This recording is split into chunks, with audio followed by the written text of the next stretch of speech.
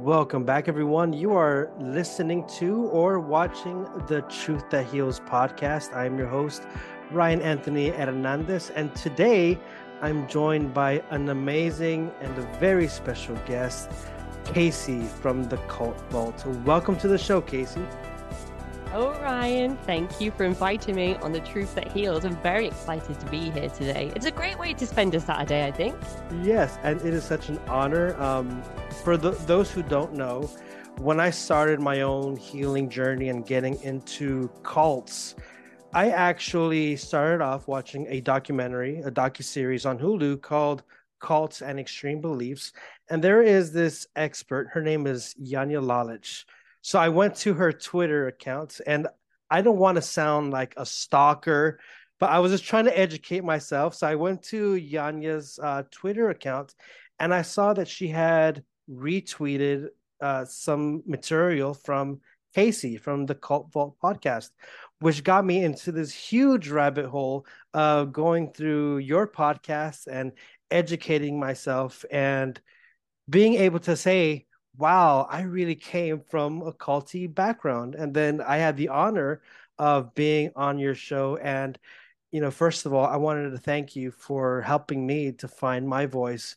And it really has helped me in my own healing journey. So I just wanted to start off with that, Kacey. Well, thank you very much, Ryan. I get really emotional when you talk to me about this because I think it's a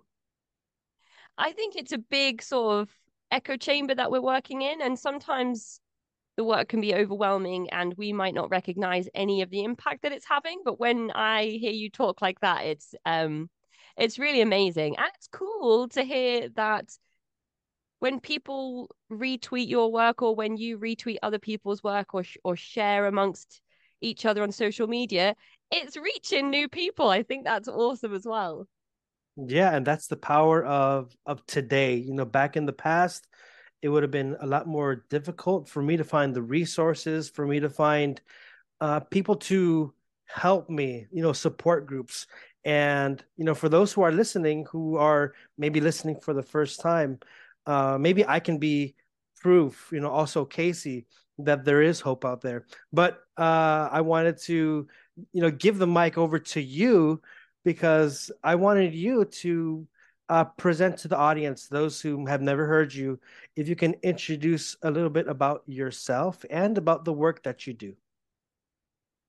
Well, my name is Kacey. I don't tend to share my last name. And one time, a former guest of the podcast and friend of mine, Spencer Schneider, once said to me, "Oh, you think you're too cool for a last name? You think you're like Seal, do you?" And that is just one of the funniest things anyone said to me. So I'm Kacey, and I host the Cult Vault podcast, which is a long format interview based show where I speak to different cult survivors each week and experts and individuals working in the cult education and prevention field. It's really a mixed bag of content that's available on the podcast, exploring the subject of coercive control at this point, not just cults, although, of course, the two do tend to overlap. You've been doing this for, I think, about 3 years now. Is that correct? So in It's 2020? coming up to it's coming up to the third anniversary of the show in May, so quickly That's right around approaching, the which corner. it seems weird. It's like it feels like it's been around for a lot longer, but it also feels like it's still brand new. So I am interested in kind of understanding the genesis, not to be biblical here, but just the origins of this project. Now, did you always feel a need to do a podcast on cults? Like, did you study, go to university and study how to do a podcast? Or was there something else that stirred your heart and mind to take up such a project? I think this is such a common question that people ask me typically before I record with an individual. They'll say, "Oh, how did you get into this podcast? Are you a cult survivor yourself?" And I feel like I need to write a bio somewhere just to kind of put this out there. But I am not a cult survivor. I'm not somebody that has lived experience of being in a cultic environment. Although I do think that I have experienced coercive control in some manner, not to the degrees of the individuals that I speak with. But I I had no idea how to do a podcast and I didn't really know anything about cults. So it's a bit strange that I'm sitting here in this position right now. It it started in the first lockdown of COVID. It was like February, March time, and we had a 4-month-old newborn baby, and we were first time parents. And my partner was considered a key worker over here in the UK, which meant that he had to keep going into work, whilst most other people were staying home at that time. And we couldn't have anybody come round. And the shift patterns my partner was working were days and nights and days and nights. And the baby's pattern was, days and nights and days and nights. So it was really like this whole thing that we were going through, not just new parents with this little tiny bundle, but also this whole lockdown thing was so hard for everybody to navigate at first. It was just such a strange change to the way that typical life was. And I found myself binge watching box sets of popular TV shows, and I was getting through them so quickly because our baby was such a restless sleeper and really didn't sleep for long periods of time. So instead of just dozing off and getting woken up by the baby who needed me, it was actually easier to stay awake because, as I'm sure you've experienced, Ryan, being on that cusp of sleep and being brought out of it is so damaging psychologically. So it was actually easier for me to stay awake and just binge box sets of TV shows. But I started thinking to myself, I'm going to get to the end of this lockdown, and I'm going to do is like name the main characters of like the TV show Lost. And I wanted to be able to do something a bit more significant than that, even though I did love Lost. And I thought I'd try and take up a hobby. So I tried knitting and I didn't like it. And I tried baking and my partner almost threw up. So I was thinking, what else can I do? And I tried podcasting. I found an old box in a room that we hadn't unpacked yet. And in this anyone that's heard me talk about this before probably knows what I'm gonna say, but I found this old room mic that I'd had for years that I hadn't taken out of the box, just this tiny little Zoom mic that you plug in to your laptop. And I found a bunch of notes that I made in a little like leather zip up A4 pocket of unsolved mysteries. I like researched different unsolved mysteries and made notes on them like I don't know, maybe like I was the person that was going to solve them. I don't know. But I thought that was really funny. So I was talking to my friend on the phone later that day and told them that I was thinking about starting a podcast about unsolved mysteries. And she told me that she'd just finished reading Beyond Belief by Jenna Miscavige Hill about her escape from her uncle's cult Scientology, or uncle's now group Scientology, because of course David Miscavige took over after L. Ron Hubbard's death, or ascension, or repurposing, or whatever word you want to use. So she said you should do a podcast on cults because the subject is really fascinating. So I thought about it for a little while. I watched a couple of things on YouTube. I watched a couple of documentaries, and at that point, I was already binging various different true crime content. So I was like, yeah, I know loads about cults. I know so much about cults. I've watched like a few documentaries. So like, of course I know so much, which was probably the most untrue thing I've ever said.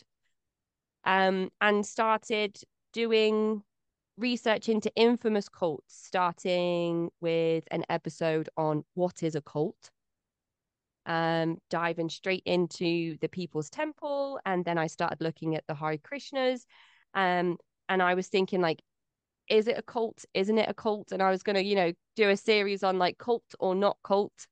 because some people would say that ISKCON is a cult, and some people would say it's not. Maybe some chapters of it is culty, and maybe in principle the teachings are not culty. But then if you look at the person that started ISKCON, I would say it probably is a cult personally. So of course I didn't know that at the time either. And then one time I was like mooching around on Reddit, and I was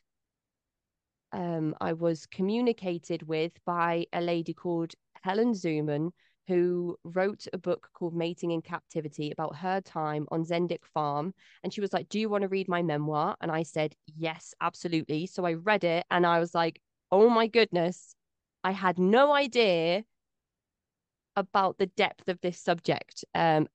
Even after reading that book, I still had no idea. I was still thinking, wow, now I know so much more because I've read this book. Mhm. And I said to Helen, "Could I interview you for my podcast?" And she said yes. And I totally didn't think she'd say yes. I'd done like 3 episodes at this point. I'd never interviewed anyone in my life. I still didn't know anything about the subject.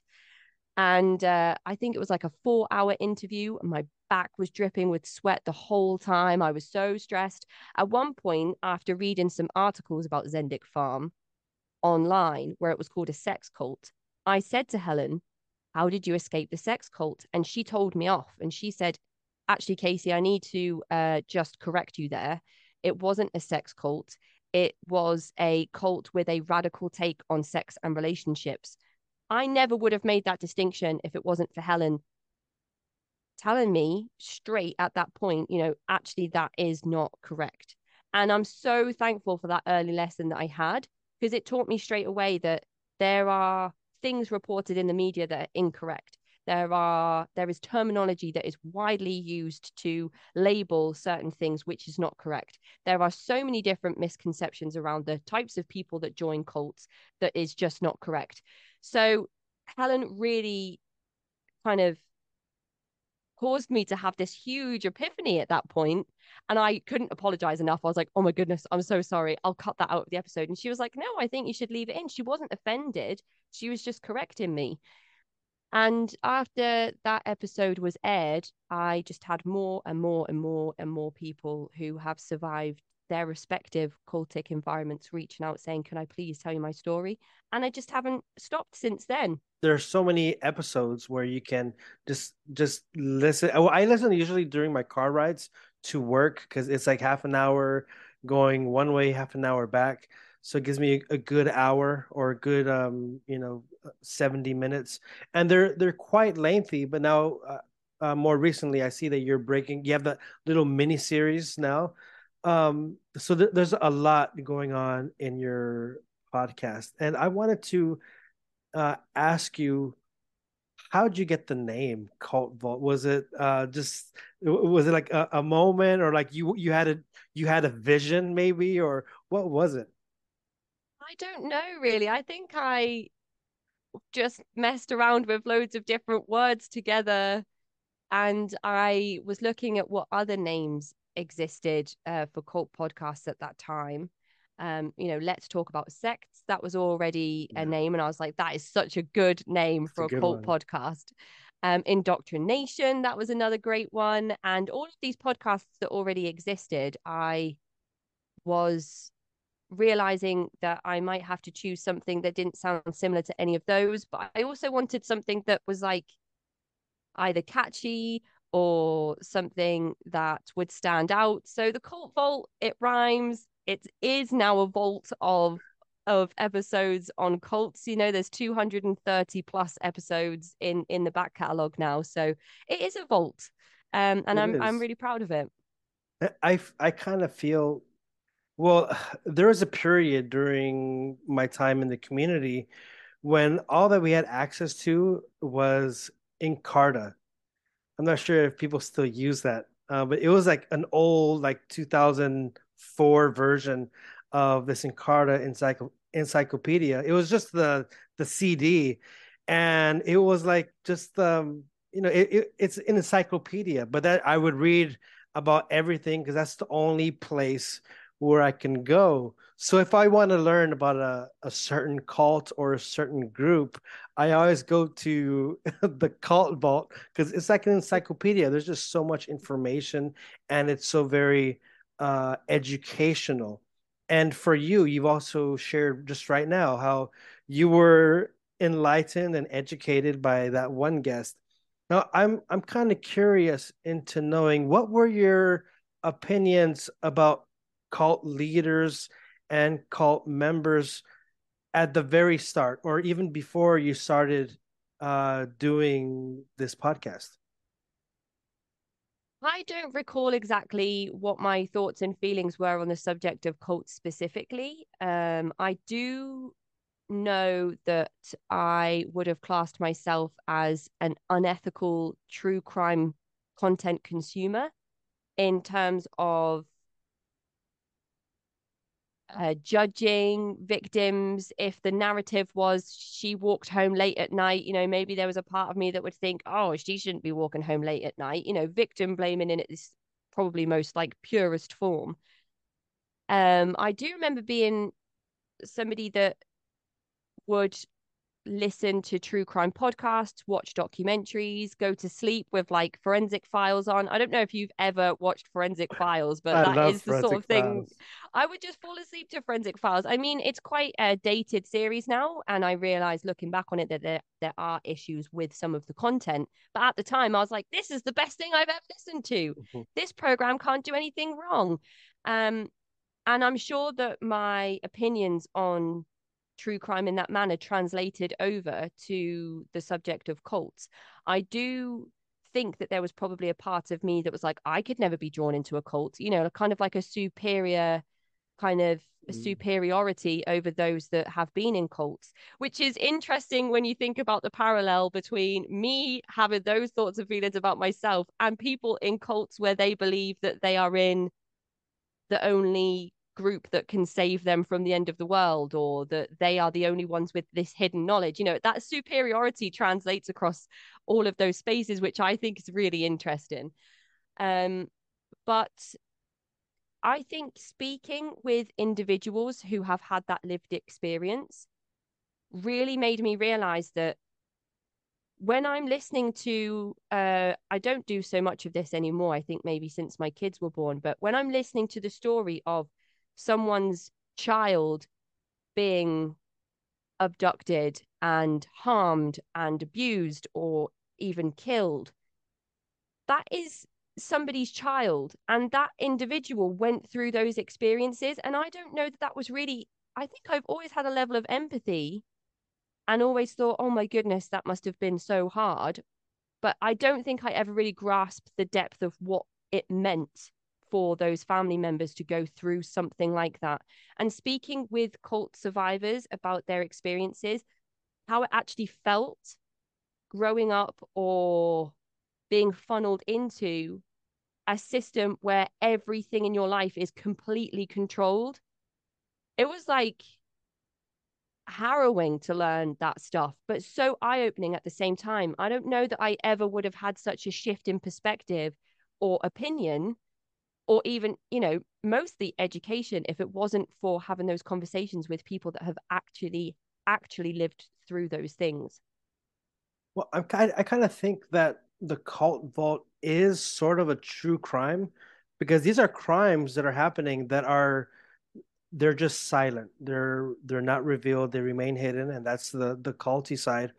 But like when you watch like forensic files or these documentaries, I don't know about you, but like when I would watch them, it doesn't really affect me so much. I can, like you were saying, you can go to sleep, but when you start talking to real people, like on your podcast, you're talking to survivors very frequently, and you really get to have that. Do you feel like a connection with them? Absolutely, absolutely. And even though I haven't personally been a part of a cult or a coercive group, there are still elements to everyone's stories that I'm able to relate to. And I think that creates a connection. I think my genuine curiosity and interest in the subject, that creates a connection. I think trying to be as compassionate and sensitive as possible, I think helps establish a connection with each guest. And I don't know if that's just part of the work that I did previously to starting the podcast, but I think that there's always been a part of me that's been mindful of the ethics in true crime and perhaps the issues that we have now. I'm like a strong advocate for ethical content now, and I understand exactly what ethical content should look like and what unethical content looks like. I try actively to stay away from things that are detrimental and harmful to victims and their families.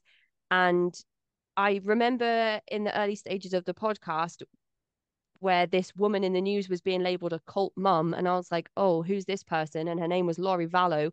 And now that story is so big across the world. She's finally about to stand trial from April 3rd onwards for the murder of her two children after enforcing this wild belief system based on the teachings of the Church of Jesus Christ of Latter-day Saints, and it just descended into something else completely. I emailed the aunt of one of the victims, one of the children that died.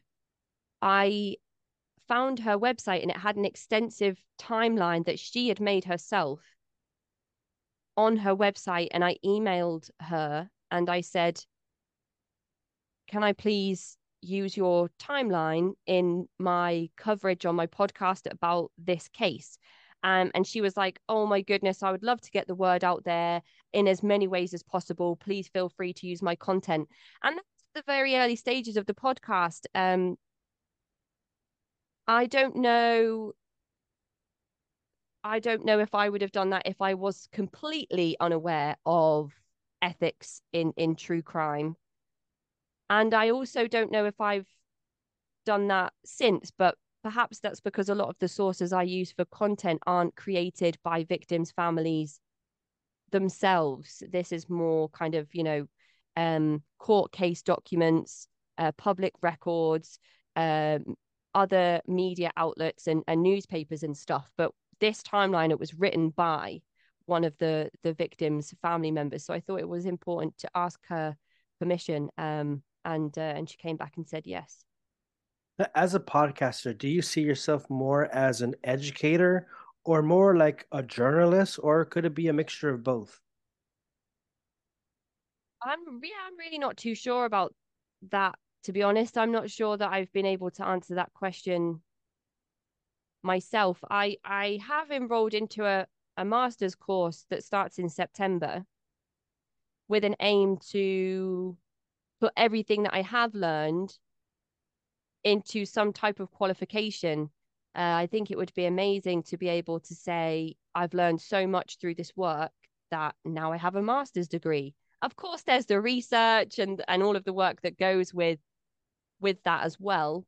But I did think about taking some courses in journalism and really learning about the ethics of journalism from a professional standpoint. So I'm really not too sure on where I stand, maybe a bit of both.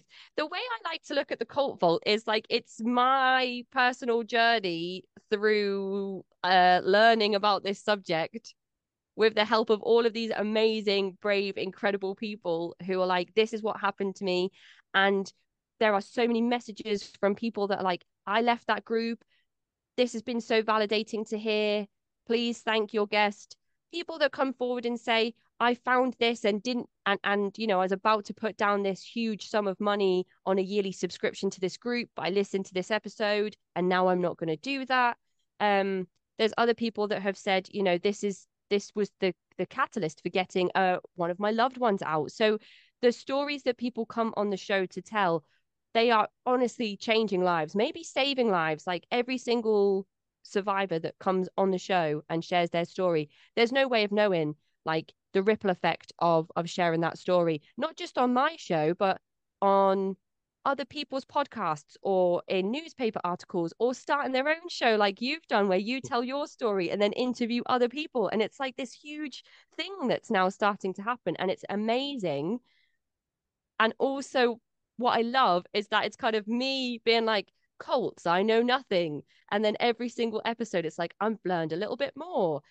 So if anybody goes back and listens to the earlier episodes where the audio quality is terrible and I am so ignorant and I don't know anything and I probably use horrific terminology and ask really insensitive questions, even though I genuinely don't mean to.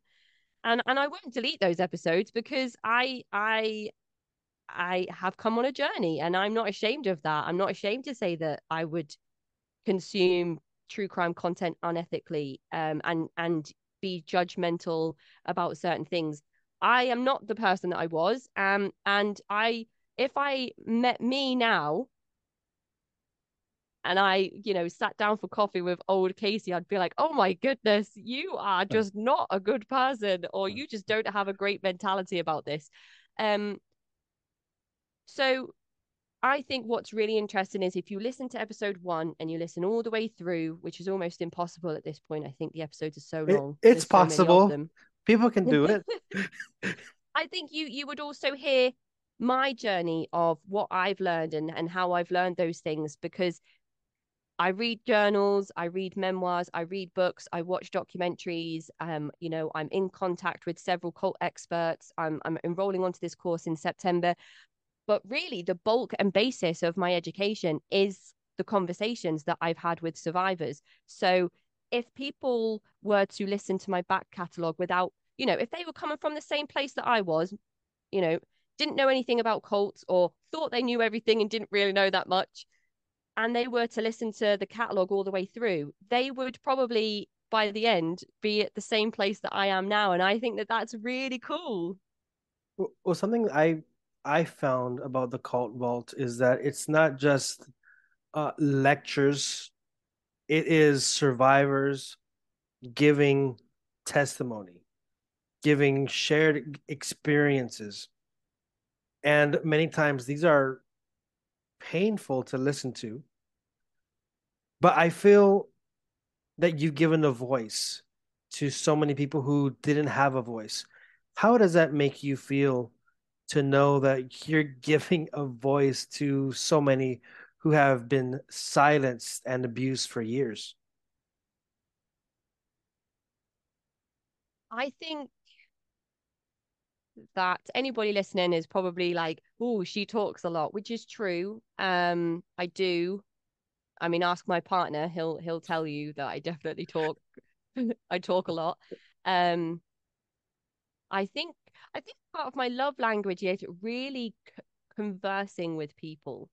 But sometimes if I have thoughts, if I'm connecting things in my mind, one of the things that I love more than anything in the podcast is making connections between groups and establishing patterns from one religious group to one political group, for example. Like that just, I wouldn't say excites me, but it feels like I'm progressing academically if I'm able to say I recognize that systematic control exactly in this group and this group and this group. And I think that it's amazing that we are able to categorize cults in that way. And it shows why the professionals and the leading experts are able to conduct the research in the way that they do and publish their findings.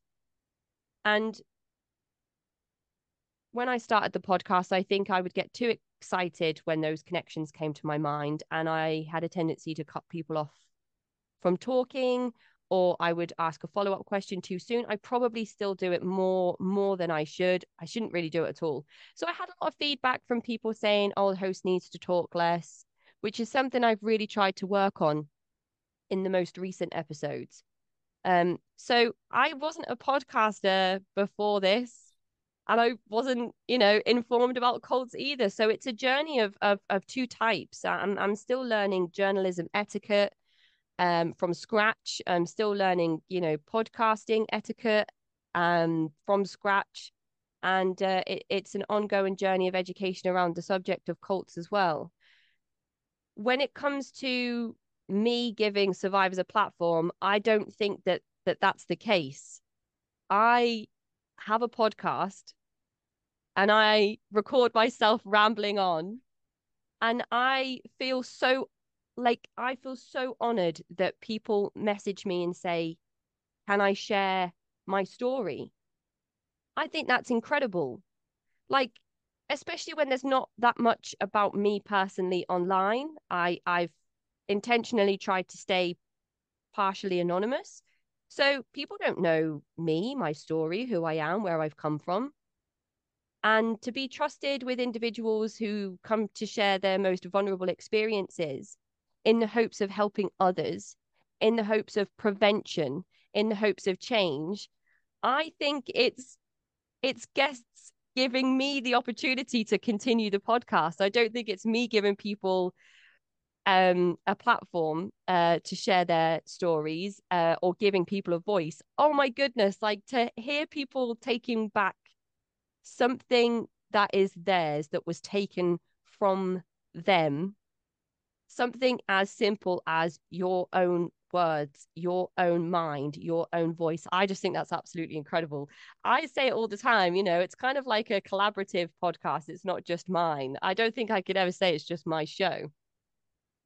I like that. It's very collaborative. It's not, it's, I mean, I do like listening to opinions and I like seeing your journey, and I'm sure that some audience like to see a survivor's journey.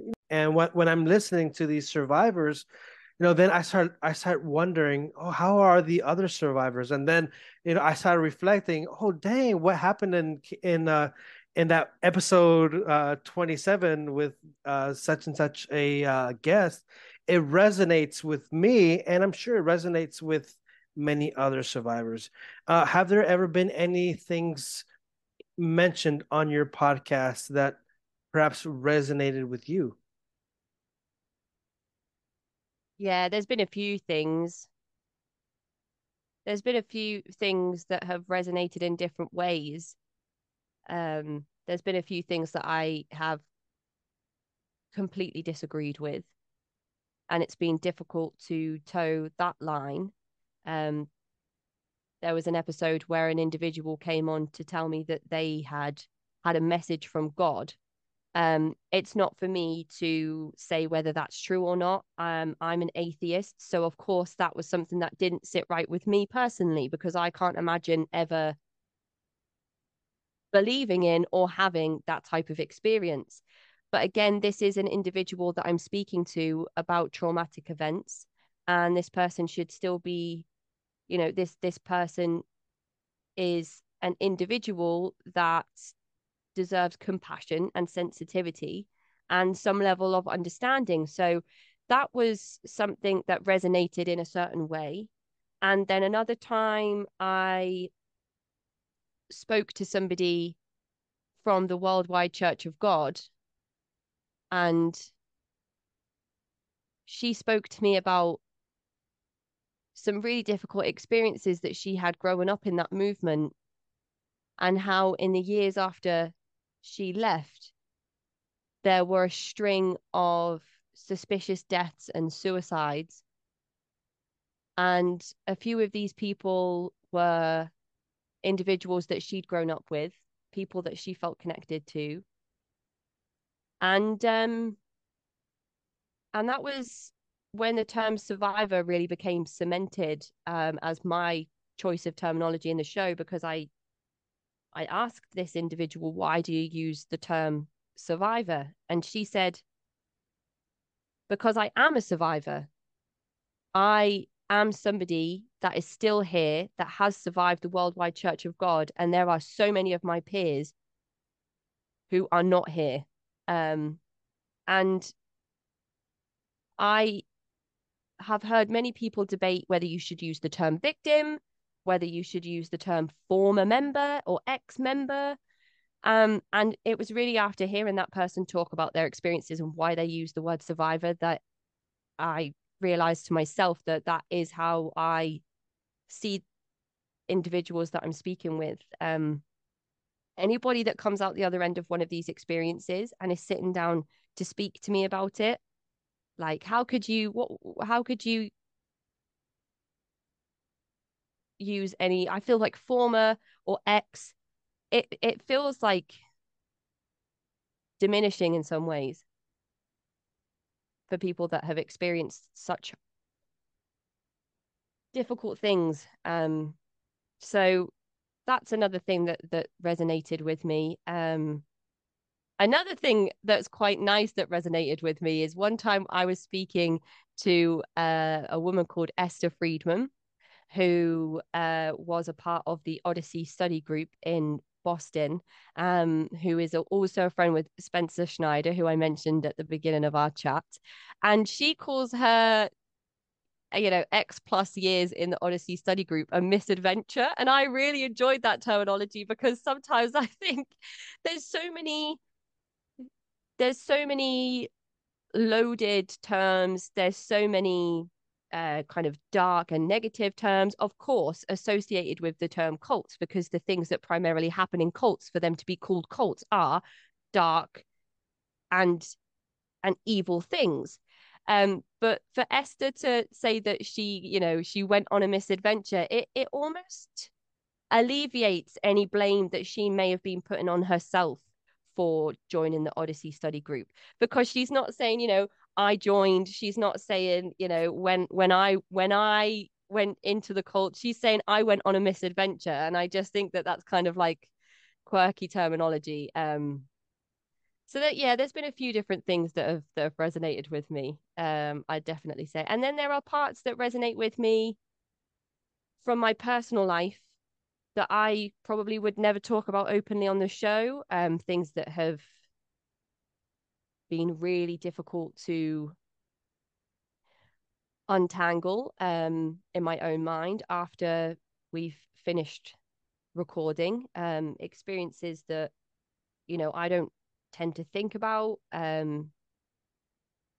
or really unpack too much. So sometimes when I speak to individuals that detail their own experiences of the same thing, I think those conversations can be tricky. And that's usually when I have to take a break for a couple of days, because you have to take care of yourself as well, which is something that we both talk about on a weekly basis on Reddit. You can find us at Yeah. r/cult podcasts every Tuesday. Yes. We do talk about the need to sometimes take a break because our this work can be very heavy at times. And you're a podcaster, I'm a podcaster. Uh, you're I consider you now as a cult expert. And I guess my perspective would be that of a survivor. So it's just interesting how what resonates with us aren't going to be the same things because sometimes we have similar guests or we'll talk about similar subject matter. So not everything is going to be the same, but it's just so interesting that we're still dealing with not a movie, not a documentary, but we're really dealing with the actual survivors, actual victims, and I just find it very um, enlightening to hear the things that resonate with you. Now, I wanted to kind of go back to that first episode titled "Introduction," if I'm correct. Introduction. I Yeah, want. that's it. That's it.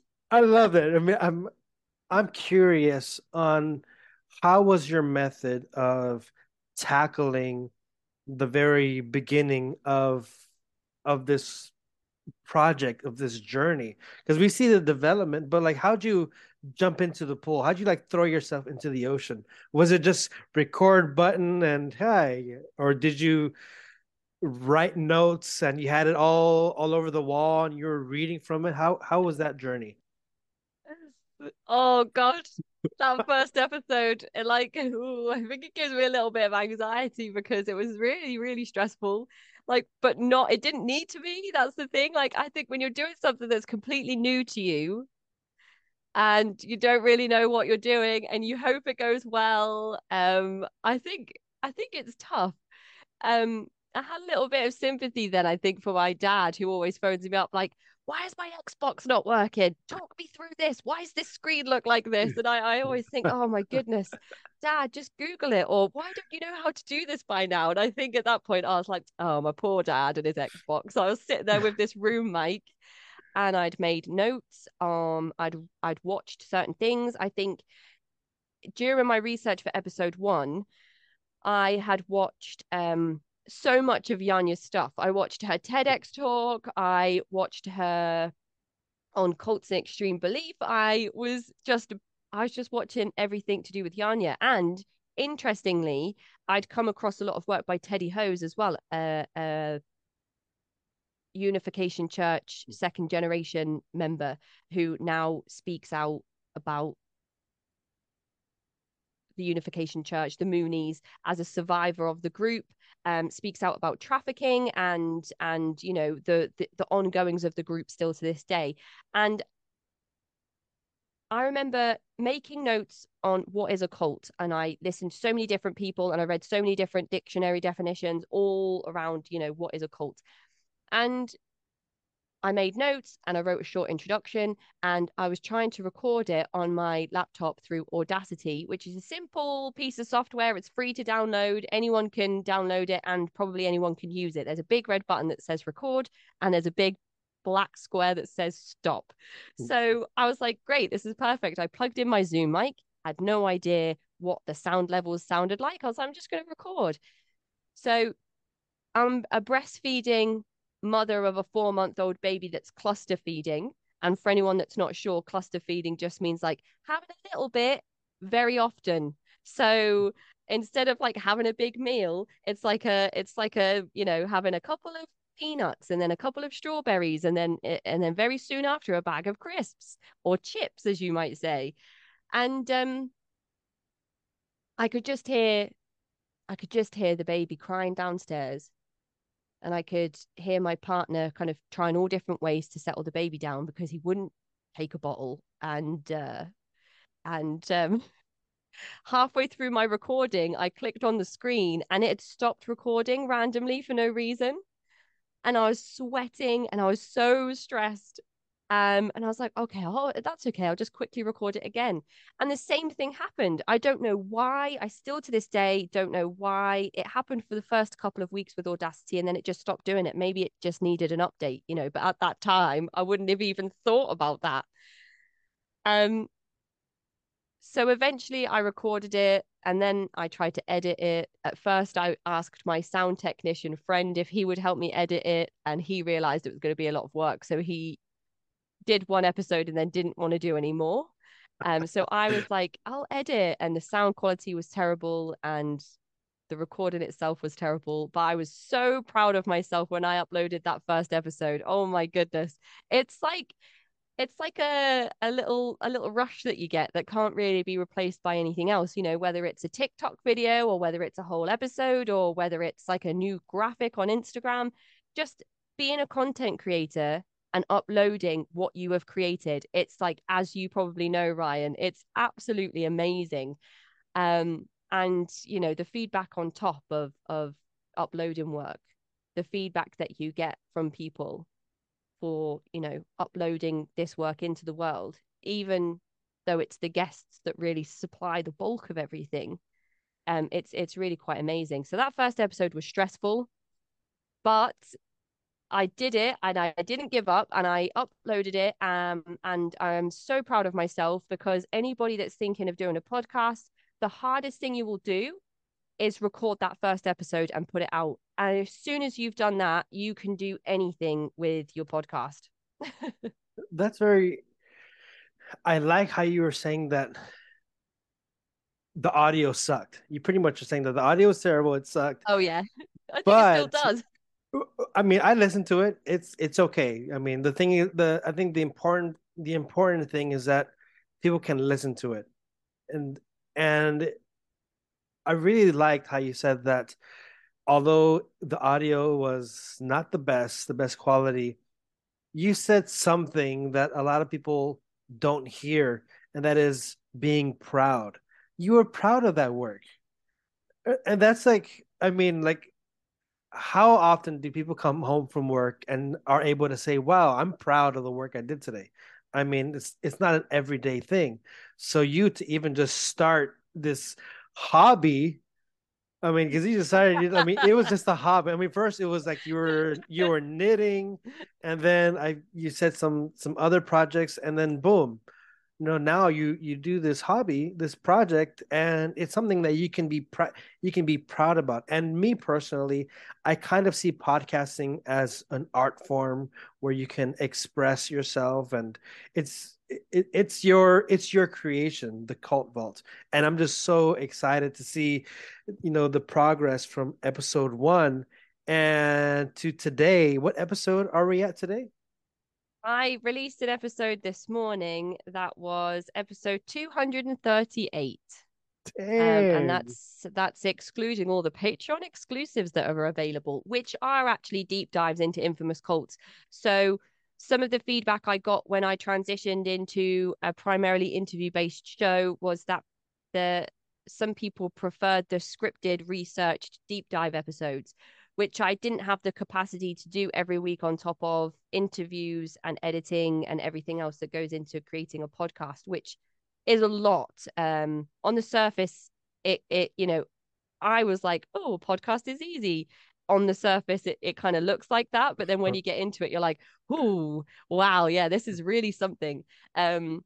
So I do scripted, researched episodes once a month on infamous cults, but they don't go out on the public feed. So there are a few extra episodes as well. I'd say we're about episodes 260 260-ish, I'd say. Yeah, it's pretty cool. And I am proud because we had a 4-month-old baby as new parents in a global pandemic, which none of us had ever experienced before, in lockdown, where we couldn't leave our house, where people couldn't come round and support us with this, new baby who didn't know us and we didn't know him. And, everyone's trying to get to know each other and needs and wants and communication and everything, which is so hard, sleep deprived and maybe not taking the best care of ourselves. I am so proud of myself that I released that episode. And 18 months later, our second child was born. And I was so, so, so sick. I was hospitalized throughout the pregnancy. I was, labor actually was okay for me both times. It was actually pretty great both times, thankfully. Um, and I was sick with both pregnancies, and with the second, it was hard because I had the tiny little one to look after at the same time, but I never missed a Friday release. I have been consistent. Probably since about 6 months into the podcast, I just said to myself, I'm going to release an episode every Friday, and I've never missed an episode. I remember being in the hospital with our baby like a few hours old, and I was at my laptop like, I'm just going to click the upload button. Just making sure that I didn't miss that Friday one because labor was okay. I didn't need any medical attention. So I could have just been at home. But yeah, I was still releasing content from the hospital. And the thing about being being a listener, before I started doing the podcast, it looks so, I mean, it looks easy, just record and then that's it. Because I see it, other podcasters, they're so good at just it's like a factory, like every week, or sometimes they'll have like every day. I'm like, damn, wow. So when I started doing podcasting myself, the beginning was actually a lot of unknown, a lot of unknown. I was just winging it. My very first episode was actually I was actually driving and I was recording on my phone with my coworker. We were on our lunch break, but he is a Mormon, and the interesting is that I didn't even know that I was going to talk about cults. It was just like a practice, and it might still be be on my podcast. I don't even know, but I just Oh did my it. gosh, you should release that. You should put that up on your Patreon at least if you don't want to put it out on the public feed. I think that would be so interesting to listen. I wonder if your friend who was part of the LDS church would have been like, well, I don't know, there is the RLDS as well, but part of the Mormon faith, whichever branch, maybe even a polygamist. Um, I wonder if he was like, wow, I've experienced those things, or if he was like, this, I've never heard anything like this in my life. Well, he didn't really share too much about his personal religion. So I never felt like culty vibes from him. Very down to earth and cool. But it was just so interesting how like me and my journey, I just like I said, I just winged it, just go for it and see how it goes. And then little by little, it developed into becoming the truth that heals. Whereas in your journey, it's like you were more thoughtful about it and more intentional. Uh, but it's just so interesting to see how each podcaster has a different journey and a different progress. Would you say that it has your podcast has changed significantly from episode one, or has it stayed linear, or how would you describe it? Yeah, I'd say it's changed significantly. I never thought that I would get past 10 episodes, that anyone would listen, that I'd be able to keep up researching, scripting, recording. Um, if anyone would have told me it was going to become an interview-based podcast, I never would have believed them. I just never would have been I wouldn't be able to like conceive how that would happen. Like how could that possibly happen? It was such an organic thing, but the trajectory after my conversation with Helen, it just changed everything. I feel like it was never my intention for that to happen, but it's one of the things that I am most thankful for in this world today. I am so thankful to this podcast and everybody that I get the opportunity to speak to.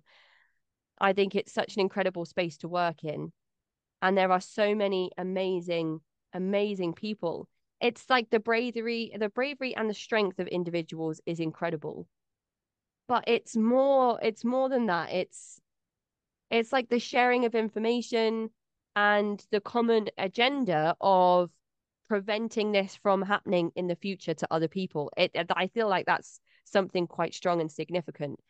But I listen to you talk to me each week on Reddit about what you're doing with your podcast and how things are changing for you and what you've worked out this week or what you've realized you want to change. And I just think that that's so interesting to hear you on that journey, having these moments where you're thinking, I want to learn how to edit audio a bit more than I know how to right now. And just to hear you vocalize those things to me on a weekly basis is just absolutely amazing. I think it's incredible having a podcast. It's a lot of work, but it really is worth it. Talking about all the work, what are some perhaps like for someone who is starting to get into podcasting, what advice can you give them of things to avoid, or mistakes that you have made in your own journey, if you've made mistakes? I think that if interviewing is something that is going to be a part of somebody's platform, there has to be some type of vetting process and ethics process where you explain to an individual the steps of your podcast and how you plan to conduct an interview. I feel like it's beneficial for both people or all the people that are going to be involved in the conversation to know what to expect. And that includes the host as well. You sent me a list of questions ahead of our chat today. We might be going through all of them. We might be going through none of them. But if I said to you, I'm not comfortable asking these questions that I haven't prepared for, you'd have a whole load of other questions that I am prepared for that you've sent me in advance. So I think that there's something very beneficial, preparing everybody as much as you can. Um, when it comes to interviewing individuals, if you have your due diligence process and an individual still, you know, has passed all of those checks that you have, um, meets the criteria for an interview if that's something that you have. I've spoken to other cult podcasters who have, pretty significant followings who say, oh, I only want female guests, or I only want to interview people that have really good microphones and cameras. I don't really have any stipulations like that in place. I just think, if you have a way of jumping on a Zoom call, that let's have a conversation. And that's usually why my audio quality is not great, because you can only do so much with Zoom. Mhm. Um, but I don't think that we can work in this space effectively as possible if we are restricting ourselves to the guests that we interview. Um, if they kind of go through the vetting process that you have for yourself and meet the criteria in that way. Um, because of course, if you're doing a podcast about cults, there's a chance that there are going to be some disgruntled individuals in the world that think you are speaking negatively about them and the group that they belong to, and might attempt to position themselves as a former member so that they can come and speak on your show about why the cult is actually not a cult. I think those conversations could be interesting, but you'd want to prepare for those in the correct way. So that might be a reason why you have a vetting process. And there have been instances where individuals who I have spoken with beforehand have been through that process, and I've thought, yeah, these are going to be, great survivors to interview, and it's just not worked out that way. Either individuals have said they are a certain age to me, and then when we've started recording, there's lots of different birth dates that are being used, lots of information that doesn't really add up. And I found out later on that the individual that I interviewed was told me that they were 21, but then after the interview told me they were 17, about to turn 18. And I said to them, there's no way I can release this episode. And they said, can you release it after I'm 18? And I said, unfortunately, I don't feel comfortable doing that. So there are still things that people learn. There's a few interviews that I have um there's a few people that I thought, oh, maybe I'll give the benefit of the doubt, because this is a difficult demographic of people that you work with, in terms of um understanding each individual's experiences, their responses to certain questions. And I think trust your gut is what I'm trying to say. If you speak to somebody and something feels off, or something doesn't feel right, or you think to yourself, I don't know how I can pitch this in a way that would sit right with me or with listeners, like, just for your own mental health, just trust your gut when it comes to certain things, because um a lot of work goes into interviewing and preparing for an interview. And then if you find out after the interview that all of that time could have gone towards an individual who was truthful about their age to begin with, and was an adult, who could share their experiences, um and then I would have rather avoided that. And if this individual who was under the age of 18 wished to share their story, like, I wish that I could have signposted them to a professional in the space that could help them with their story, or that they would have come, back 18 months to 2 years later, to share their story then. Yeah, that's very good advice for those who are trying to, do podcasting, the vetting, and you're really getting to know who's gonna be on your show.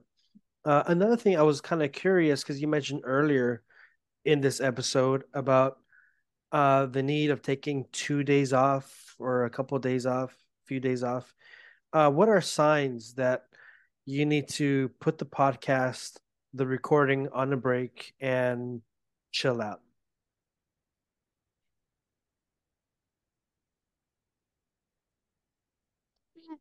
With I think that that probably looks different for each individual in terms of how each person responds to certain content and certain conversations. I find myself becoming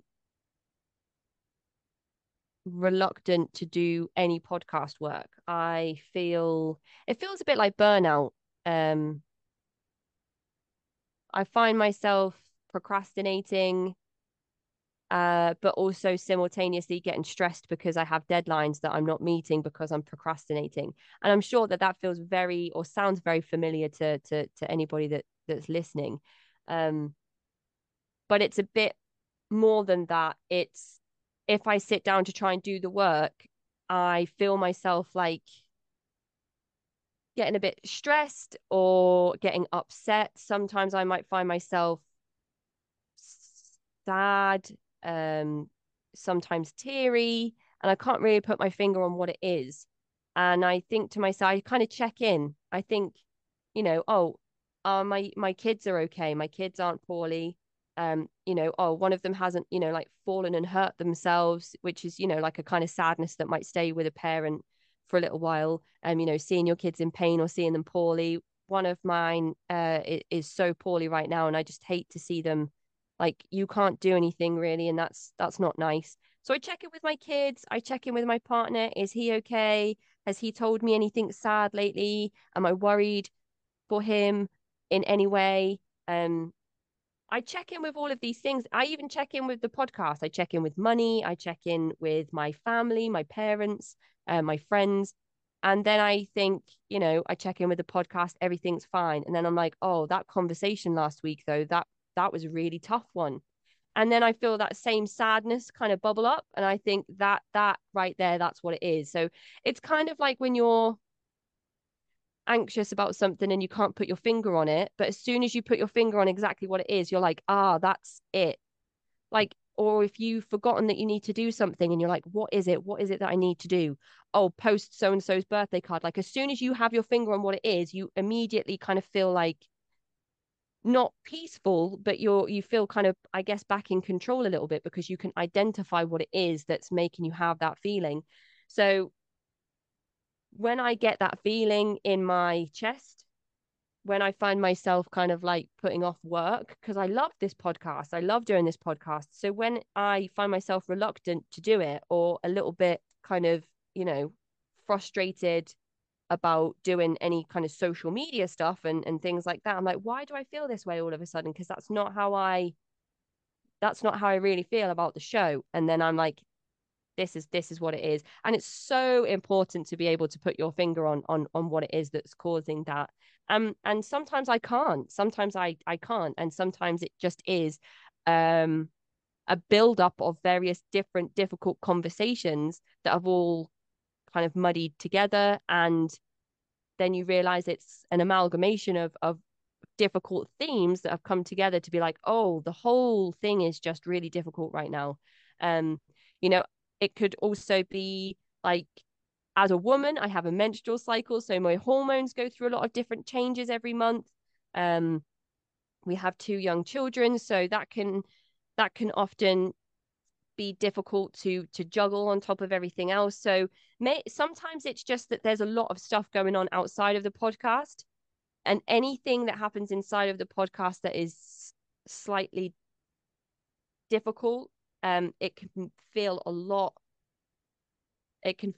more than it typically would if everything outside the podcast was running smoothly.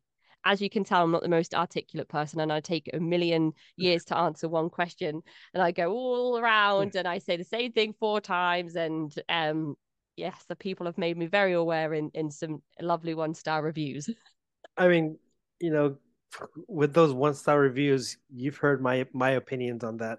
Um, but I personally find interviews to be it can be a beautiful thing because like even though you're saying how you take forever to answer a question, I mean that's your view, but me, I'm very interested in seeing. I like to wonder. I'm always curious. I feel like a child, like very scientific. Getting to see like like how is the mind thinking, and as you speak, you're really. I see you. Your mind is at work, and you're very transparent to a point to the audience, and even on the show. And I'm kind of curious with all that pressure, and you mentioned a bit of burnout. Are there any activities that you lean towards to kind of release that pressure? I know that sometimes some people they might do breathing exercises or they might do yoga or whatever. You do you. But what do you do? If you would have asked me that question 4 years ago, I would have told you that I just sleep. I just sleep, I nap. Well, I'm not now. I was a serial napper. Oh, I used to live for the weekends where I could nap. I used to get home from like work or school, and if I had to be somewhere in like 2 hours, I would just take an hour's nap. It was something that I did as a child because my parents would go and do naps during the day when I was a kid, and I didn't really go out too much. So I'd be like, well, this is boring. What am I supposed to do? Oh, I guess I'll just go and nap till my parents wake up. So that's something that's been in me my whole life. So what better time to start a podcast that takes up so much of your mental capacity? The same time that you're having kids. What a great thing to do. I mean, it gets easier as people tell you, as people love to tell you, it gets easier as your kids get older. But something that's been so difficult about children is not having regular sleep, not having long, undisturbed periods of sleep, and not having naps. So when things get really, really tough, my partner will just say, oh, just go upstairs for an hour. And that is the greatest gift that he could give me. Oh, my goodness. But then sometimes I get so excited for a nap that I can't sleep. I just lay in bed like so excited for sleep. Um, that is when people say, "Oh, what do you do to relax?" I wish I could just take an hour's nap. Some people read books, some people go for walks, some people, you know, do exercise. I just love to be, sometimes I don't even need to sleep. I just lay there still in the quiet. And that is just in my cozy bed, just all cozy warm. And that is just my idea of relaxation. Um, because that's not possible all the time, I do like hot baths, really hot baths that no one else can seem to ever kind of tolerate. My partner says I'm like a lobster when I come out the bath. Um, and then every Tuesday I go to Pilates before we talk on our Reddit chats. So that's a little bit of me time as well. In a weird kind of masochistic way, like, oh yeah, I'm gonna go and do really difficult exercise for an hour because I want to look after me.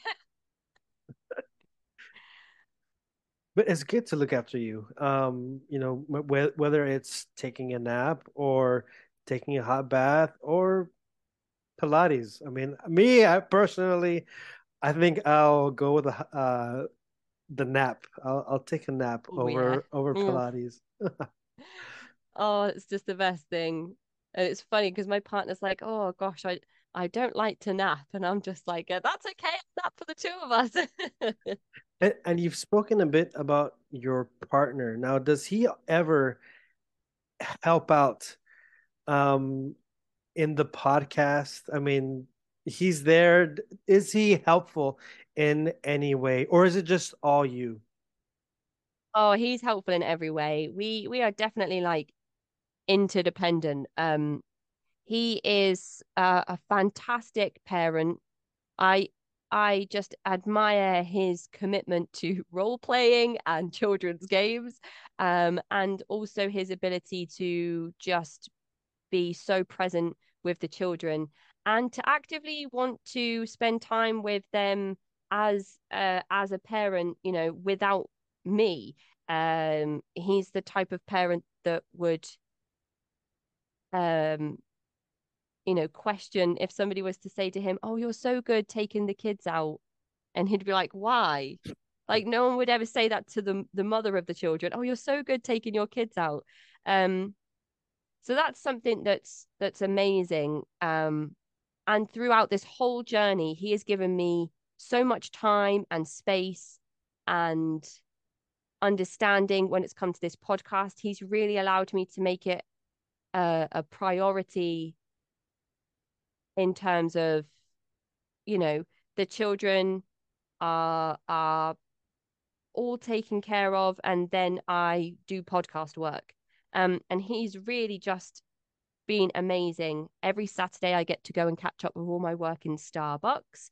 Um, and then Sunday is family day, so we all do something together, which is nice. But a few months ago, my partner did take on the role of editing my audio. So if anybody has noticed a change in the audio for the better, that would be him. He's much more um patient and much better with the audio than I am, I think. Um, and that's what's needed in this space.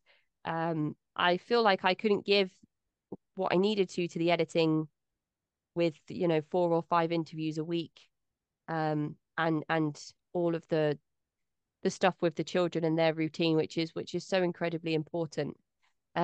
So he's there. He's always around. He knows just as much about cults and coercive control at this point as I do. I feel like Salford are going to have to give him like an honorary master's degree after I complete the course, because he's just I vent to him about everything. That's another thing that I do to kind of offload. I tell him, oh, I've got this issue with Instagram, or why isn't TikTok working, or why is my interview only 2 minutes long when it's when it's like a 3 hour interview, like what's happening? And he's so patient, and he's absolutely incredible, just the most supportive person, and I really am so lucky to have him.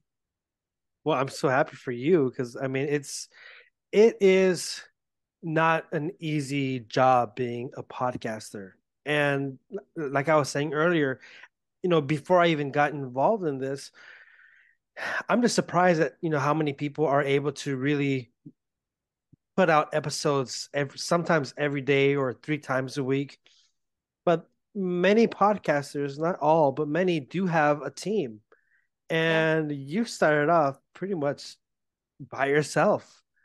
And it's just Yeah, so that's good to the see. interesting thing. Yeah. Yeah, I appreciate that, Ryan, and I appreciate you pointing that out, because it is always something that's difficult when, I think sometimes as content creators, we can't help but, you know, compare ourselves to other people's followers on Instagram, or mentions in, like a New York Times article might say, like, like 10 leading cult podcasts, and you kind of think, oh, it's a shame that mine's not listed in that list, because I think it would be so great for the show, so great for the guests as well. And also, like, I'm so proud of my podcast. Yeah. um but a lot of podcasts that start and are successful are created by people that are I already like people that are celebrities, people that are famous, people that already have like a significant online following, which translates into a successful podcast following.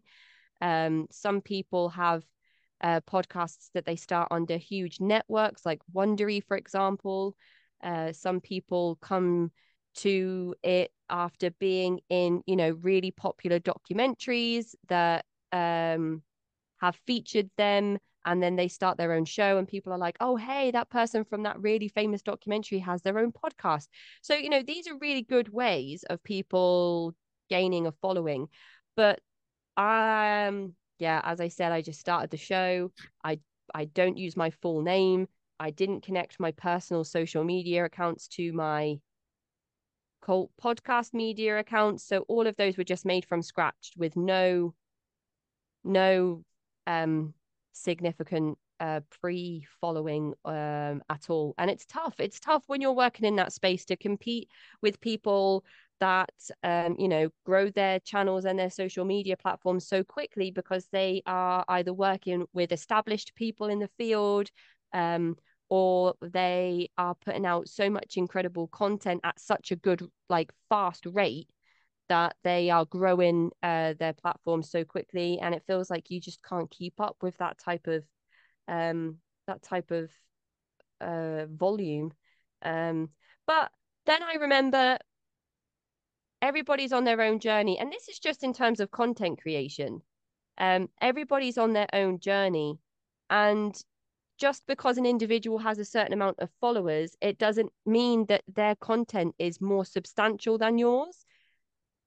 If somebody listens to one of our episodes and they're like, wow, that's going to stop me from joining this destructive group where I will lose all of my friends and family. Like, can you compare that to like having a certain amount of followers on Instagram or, subscribers on YouTube?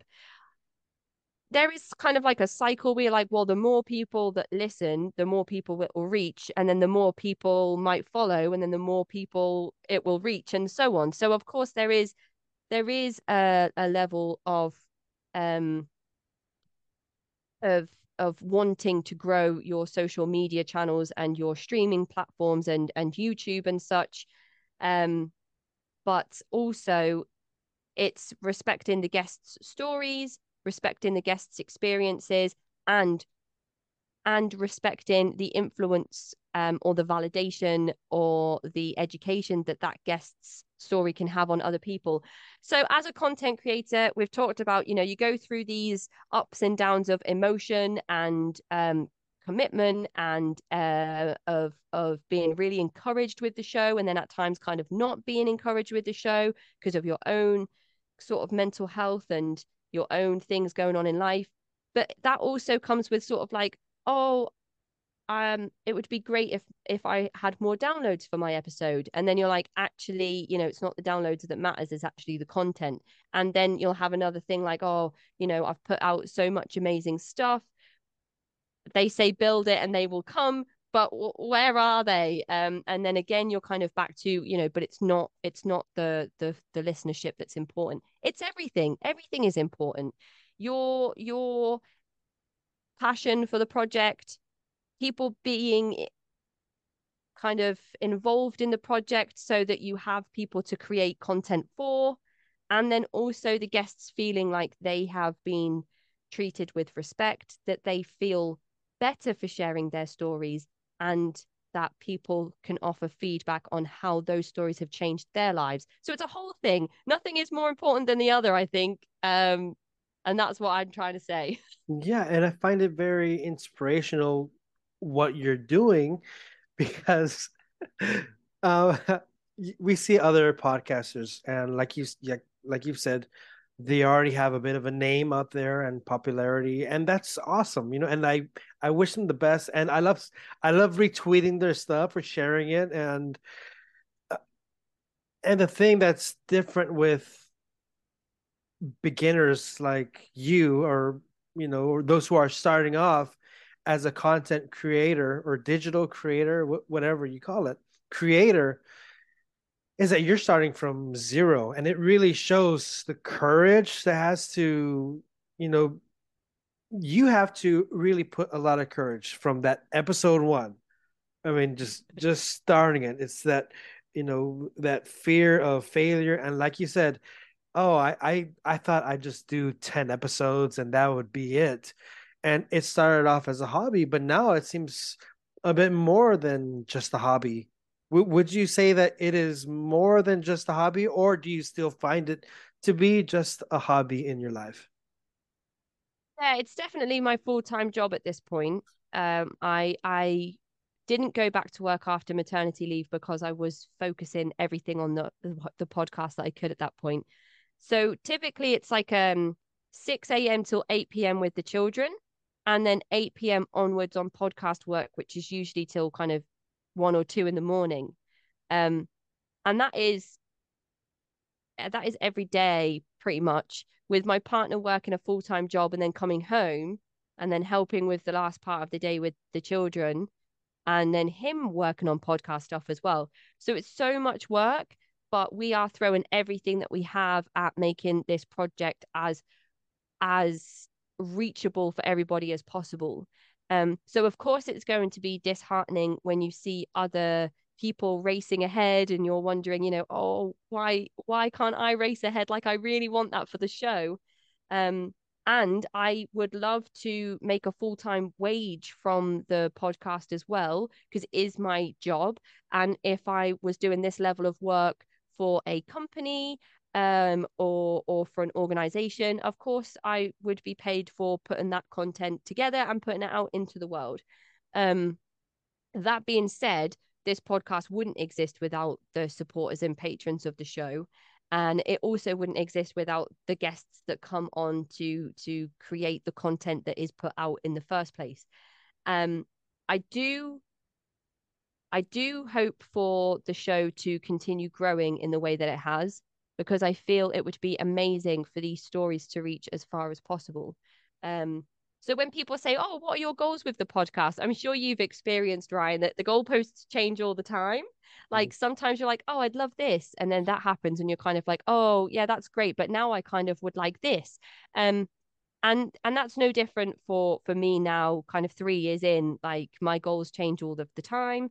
um I hit certain goals, and then I think, oh, maybe those goals are unrealistic, but then a few months later I realize, oh, maybe they're not. So um it's just peaks and troughs with this as a job.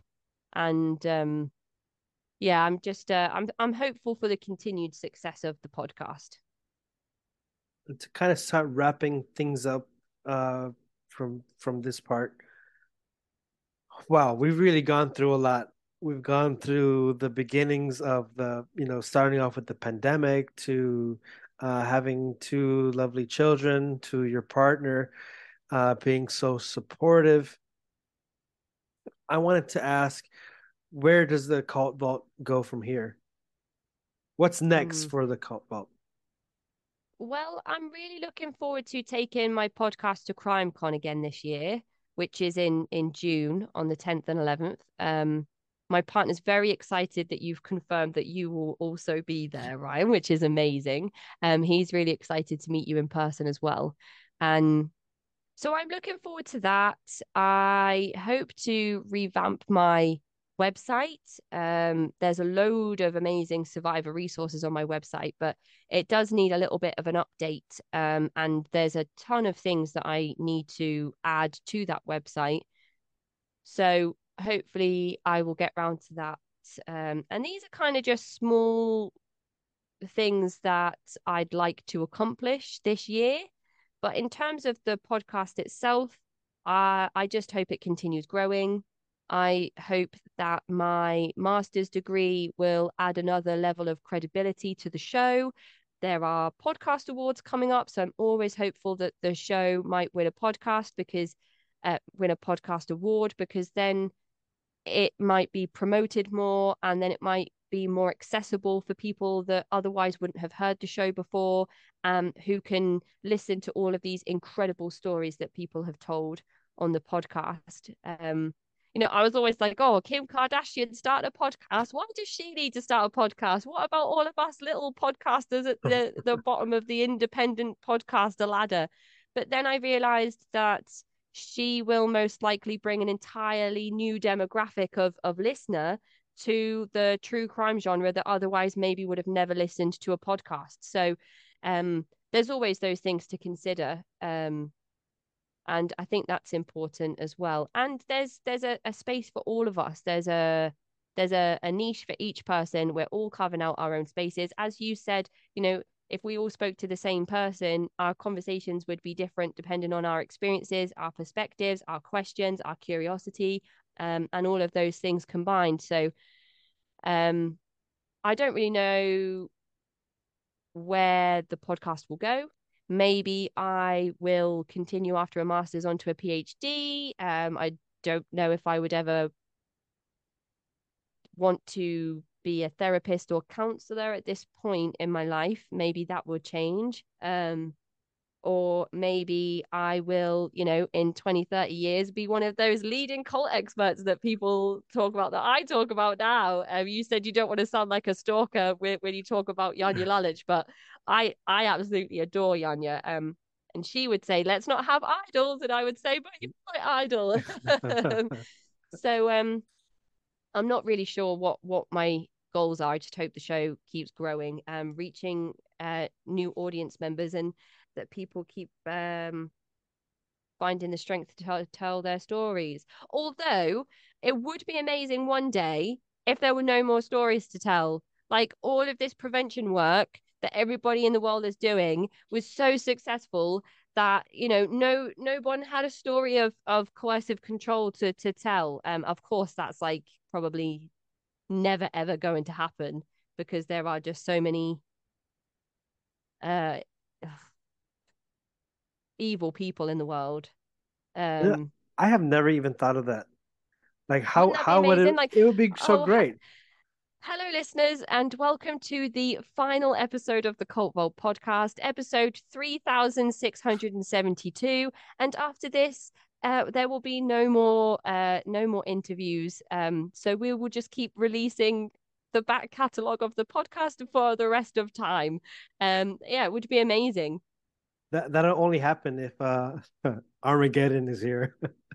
At the end of times Yeah, or something. But I know. And then I always think, what if at the end of the world, one of those groups that I've talked about on this podcast is the only group that remains at the end of it? Where you think, oh, you say you have the truth. You say you have the truth. You say you have the truth.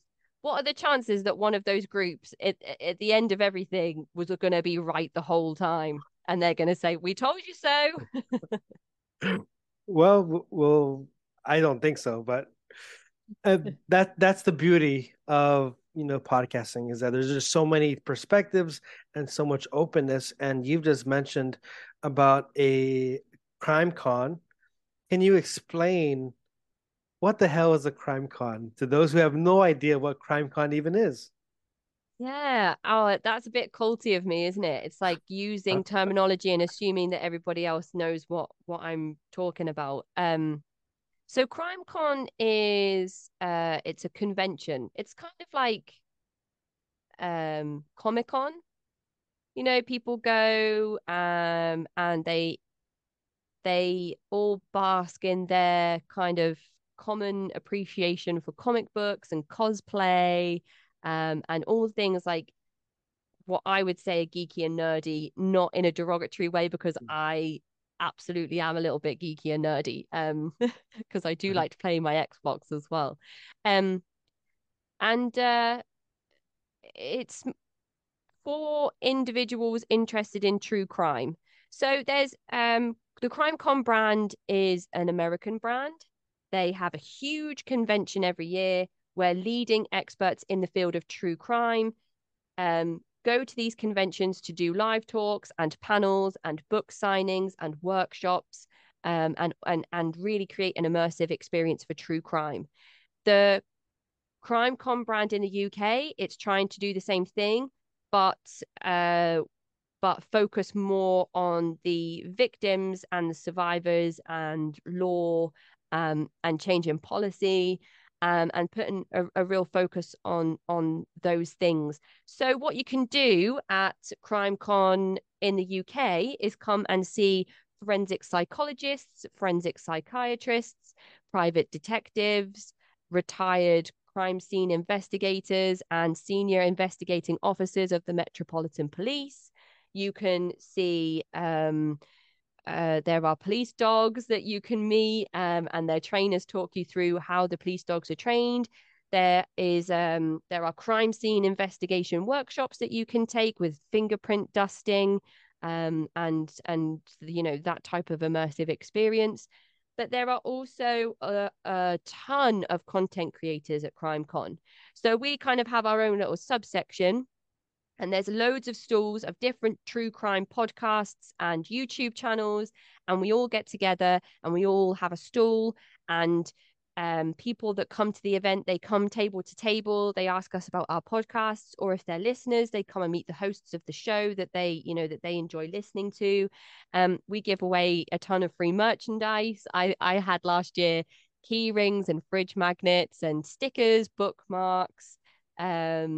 And then in between live talks and panels that you want to go and see with, like, for example, last time I went to CrimeCon in Scotland, I went to watch Dr. Shaham Das, a forensic psychiatrist, talking about his work in the field, which was a really interesting talk that he gave on paranoid schizophrenia.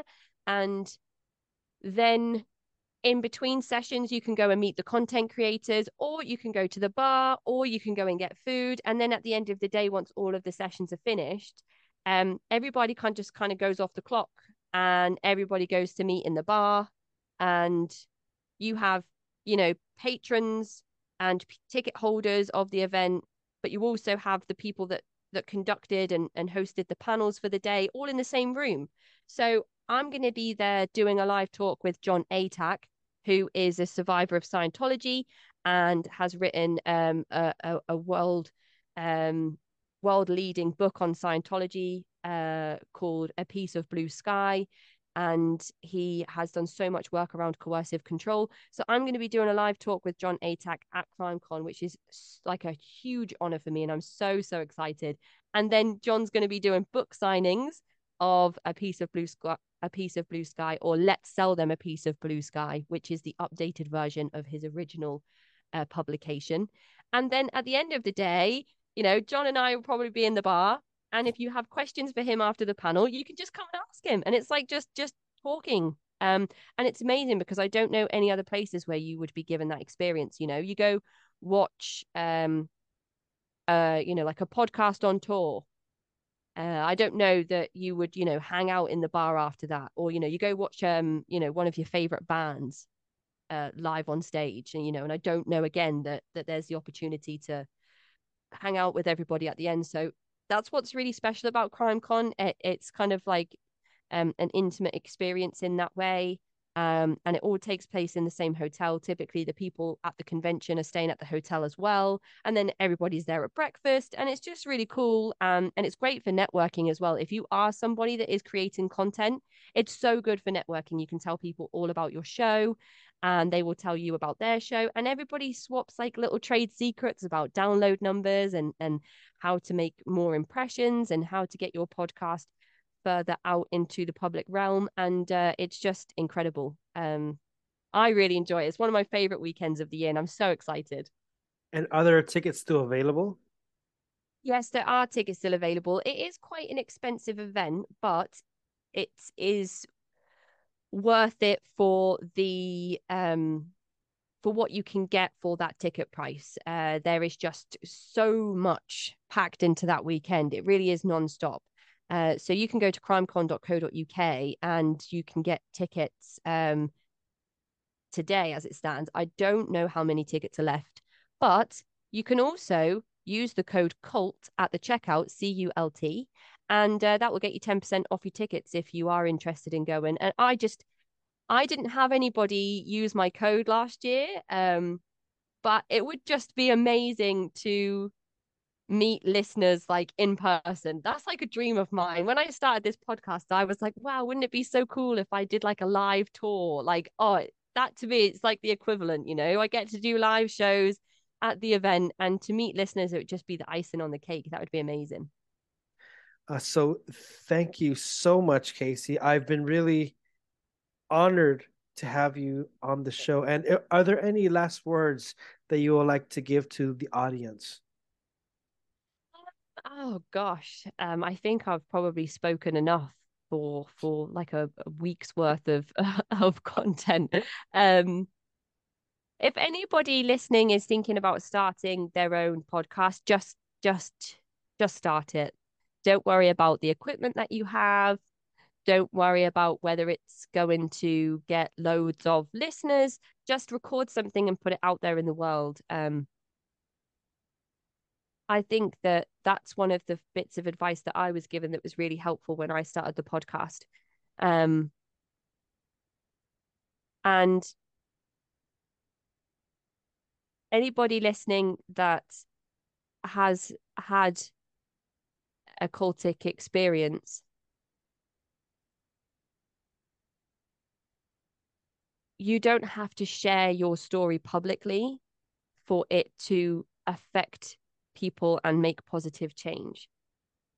Listening to other people's stories and having your own experiences validated is one of the most effective things that you can do because it's going to heal yourself, hopefully, and other people that you might recommend the content to, or loved ones that are also coming out of a group that you have left.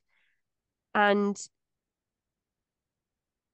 I think that oftentimes with my podcast, or with the Cult Vault podcast, people feel as though sharing their story might be the only way to make positive impact. But just obtaining that extra bit of education, learning the terminology that's used in the field that goes with certain tactics and manipulations that are being used can be the difference between staying in a group and leaving a group. So it's incredible how many people do come out and publicly share their stories, but that might not be the best thing for everybody. And there are still small and subtle things that we can do to make huge, huge changes. Um, so I want to big up every single person that has ever taken the time to share their experiences with myself and anybody that listens to the Cult Vault podcast and the Truth That Heals podcast. But I also want to say a massive thank you for those allies and those survivors who maybe don't come forward but share the work, educate themselves, understand that there is a way to deconstruct and heal from their own respective experiences. So we have very loud heroes and we have very quiet ones too. And I just wanted to take a second to say thank you to all of those people as well.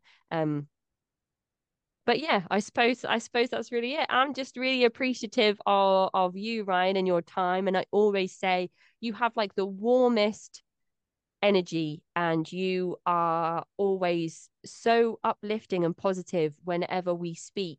I'm sure you have periods where you don't feel that way and you're very quiet and you're very withdrawn, and you have periods where you're like, yeah, I am warm and I am uplifting all of the time. But right now, I'm not going to be like that. So I am just appreciative of you and helping me with the Reddit talks that we do on a Tuesday, and for inviting me on your show, and for helping me understand the impact that this work can have in the world. I think it's absolutely incredible. You tell your story now. You're so brave. You're like a completely different Ryan to the one that I met when we first started talking. And it's just you just go from strength to strength every week, and it's amazing. And I really love being in a position where I can sit here and just see people thrive in the way that you are. So I appreciate you and your time as well, and your commitment to your show. Yes. Thank you. I mean, it does take a lot of commitment, and seeing other creators, starting off from zero gives me that little push, that little nudge that I can do it. Because for so long, being in a coercive environment and very dark, and being told, you're worth nothing, you're good for nothing. Seeing your example, seeing your actions and your partners, because I know he's very helpful, But seeing this creation of, putting up work and the dedication and the scripting and then, the Patreon and then the YouTube and then the all this, it takes dedication. And like you said, it started off with just an idea. I want to do something. I want to start a hobby. And then boom, you've created a whole universe. Or maybe not a universe, but you've created something beautiful. It does talk about darkness. It does have depressing moments, but then there's that beauty where you can capture the authentic story of the actual survivor. And it's not being filtered by a documentary where, you have different angles. You're just going straight at it. And we as audience don't always have that access, but you giving us that access. So that inspires me to be to be committed and to keep going. And I'll see where the Truth That Heals podcast goes. I started this just for the hell of it. I mean, I just wanted to have some fun. I was bored. I'm a very like if I get bored, I just wanted to do something. I like to push myself. And this was just kind of like you, just a hobby. Screw it. I need to do something in life. Just let's see where it goes. I just dared myself and it's growing and seeing other podcasts like yours, such an inspiration. Oh, So it is growing. It's amazing. And I think what we should do is when you get to your third podcast birthday, we should do the same interview, but I'll ask you the same questions and I'll see what your answers are. okay, well, I don't even know like when I started the podcast. So Oh, let's well, give you it look at the date you uploaded your first episode and take that as your okay. birthday. Okay, we'll do that. I'll have to because I know I've deleted quite a few, but we'll go back. Yeah, I mean it's a learning journey, but that's how the process is for those who are starting something. So for those who are listening, if you want to do a podcast or you want to be a creator or you want to do something amazing in life, uh, for today, look at Kacey and what she's done and find inspiration by her example. So go ahead and check out the Cult Vault podcast. You are available on which platforms? all all major podcast platforms, and there we have a YouTube channel, so all of the episodes are released onto the YouTube channel as well. And I also release regular cult news updates of all of the things going on in the cultiverse, and I upload the occasional short or TikTok as well, of different educational pieces or my thoughts on certain documentaries. So there's just loads of stuff happening all of the time. Occasionally, I release deep dives onto YouTube as well, onto celebrities that have questionable activities in their history. Like Ezra Miller and R. Kelly, and I'm working on a Harvey Weinstein piece.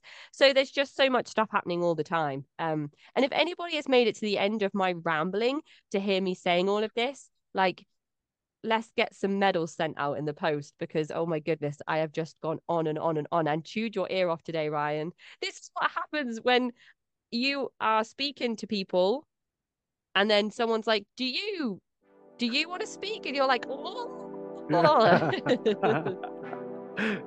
Well, thank you so much, Kacey. And again, for the audience, go check out her podcast. And if you're going to be in London during June 10 and 11, go and see us at CrimeCon in London.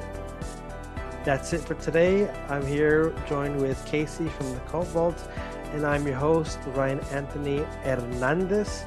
Thank you very much.